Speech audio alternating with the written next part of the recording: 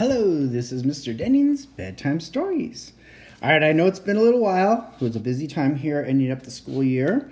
But now that we've got a little bit of summertime, I'm going to continue my podcast, my bedtime story podcast. And so I just finished reading My Father's Dragon. And the next book in this series is called Elmer and the Dragon. And this is about what happens after Elmer saves the dragon. So I'm going to start off here with Chapter 1 of Elmer and the Dragon. Chapter 1, Tangerina. Into the evening sky flew Elmer Elevator aboard the gentle baby dragon, leaving Wild Island behind forever. Elmer, who was 9 years old, had just rescued the dragon from the ferocious animals who lived on the island.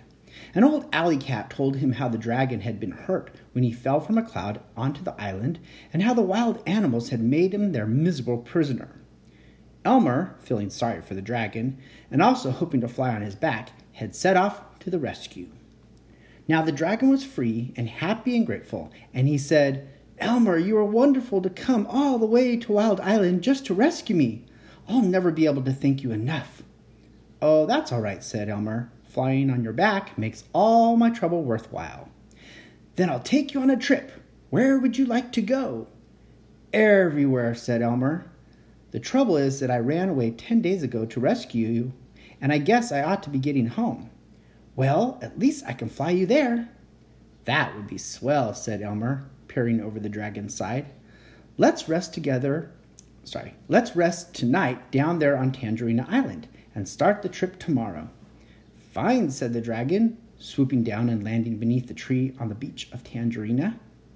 Elmer slid down and took off his knapsack. "You're beautiful," he said, admiring the dragon's blue and yellow stripes, his red horn and eyes, his long, great tail, and especially his gold-colored wings shining in the faint moonlight. "It's very kind of you to say so," said the dragon, suddenly feeling very hungry. "What's there to eat around here?" "Tangerines all over the place," said Elmer, picking one up and peeling it for the dragon. "Phew, phew, what a terrible taste," choked the dragon, spitting out the tangerine as hard as he could. "What do dragons eat?" asked Elmer. "I used to enjoy the skunk cabbages and the ostrich ferns on Wild Island, but I don't see any here," said the dragon, looking anxiously up and down the empty beach. "Maybe you'd like the tangerine peelings," suggested Elmer. The dragon closed his eyes and carefully bit off a small corner of a piece of a peel. Then he jumped up yelling, "Why, they're delicious!" So Elmer and the dragon ate 19 tangerines. Elmer, the insides, and the dragon, the peels. A chilly wind blew along the beach, and the dragon curled his great long tail around the boy to keep him warm. "Good night," said Elmer, resting his head on his knapsack. "I can't wait for the trip home tomorrow." Next morning, as the sun edged over the horizon, the dragon rubbed his eyes, stretched his wings, and yawned. "My, but it's good to be free again. By the way, Elmer, where do you live?" "In Nevergreen City, near Evergreen Park, on the coast of Popsicornia," mumbled Elmer, who was already awake and eating tangerines. "I hope you know how to get there," said the dragon. "Don't you?" asked Elmer. "No, don't you?" asked the dragon.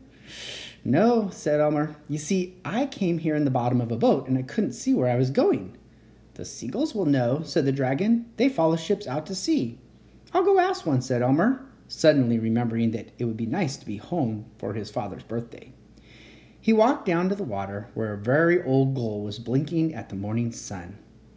"Excuse me," said Elmer, "but did you ever hear of Nevergreen City?"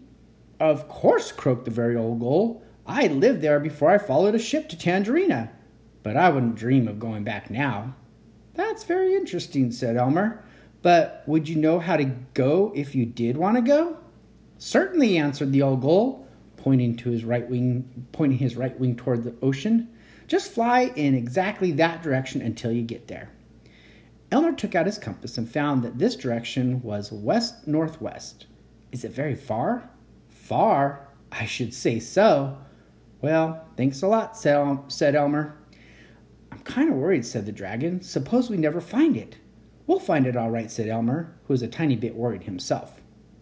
The dragon ran along the beach, warming up his wings, while Elmer packed 69 tangerines, as many as his knapsack would hold. Besides the tangerines, he had in his knapsack all sorts of things left over from the rescue, including 7 pink lollipops, which he was saving for an emergency, half a package of rubber bands, 3 sticks of chewing gum, a very good jackknife, and a burlap bag. Of course, he kept his compass in his pocket, where it would be handy, and he wore his black rubber boots. That's the end of... Oh, sorry. It's not. Here, keep going. Here we go. Are you ready? Asked Elmer. Jump on, said the dragon. Elmer clambered onto the dragon's back and took one last look at Tangerina and the blue and white waves skipping in from the cold ocean onto the sandy beach. Ha! Now that's the end of chapter 1. Next time, chapter 2, called Storm. Hope you enjoyed tonight's story. Have a good night.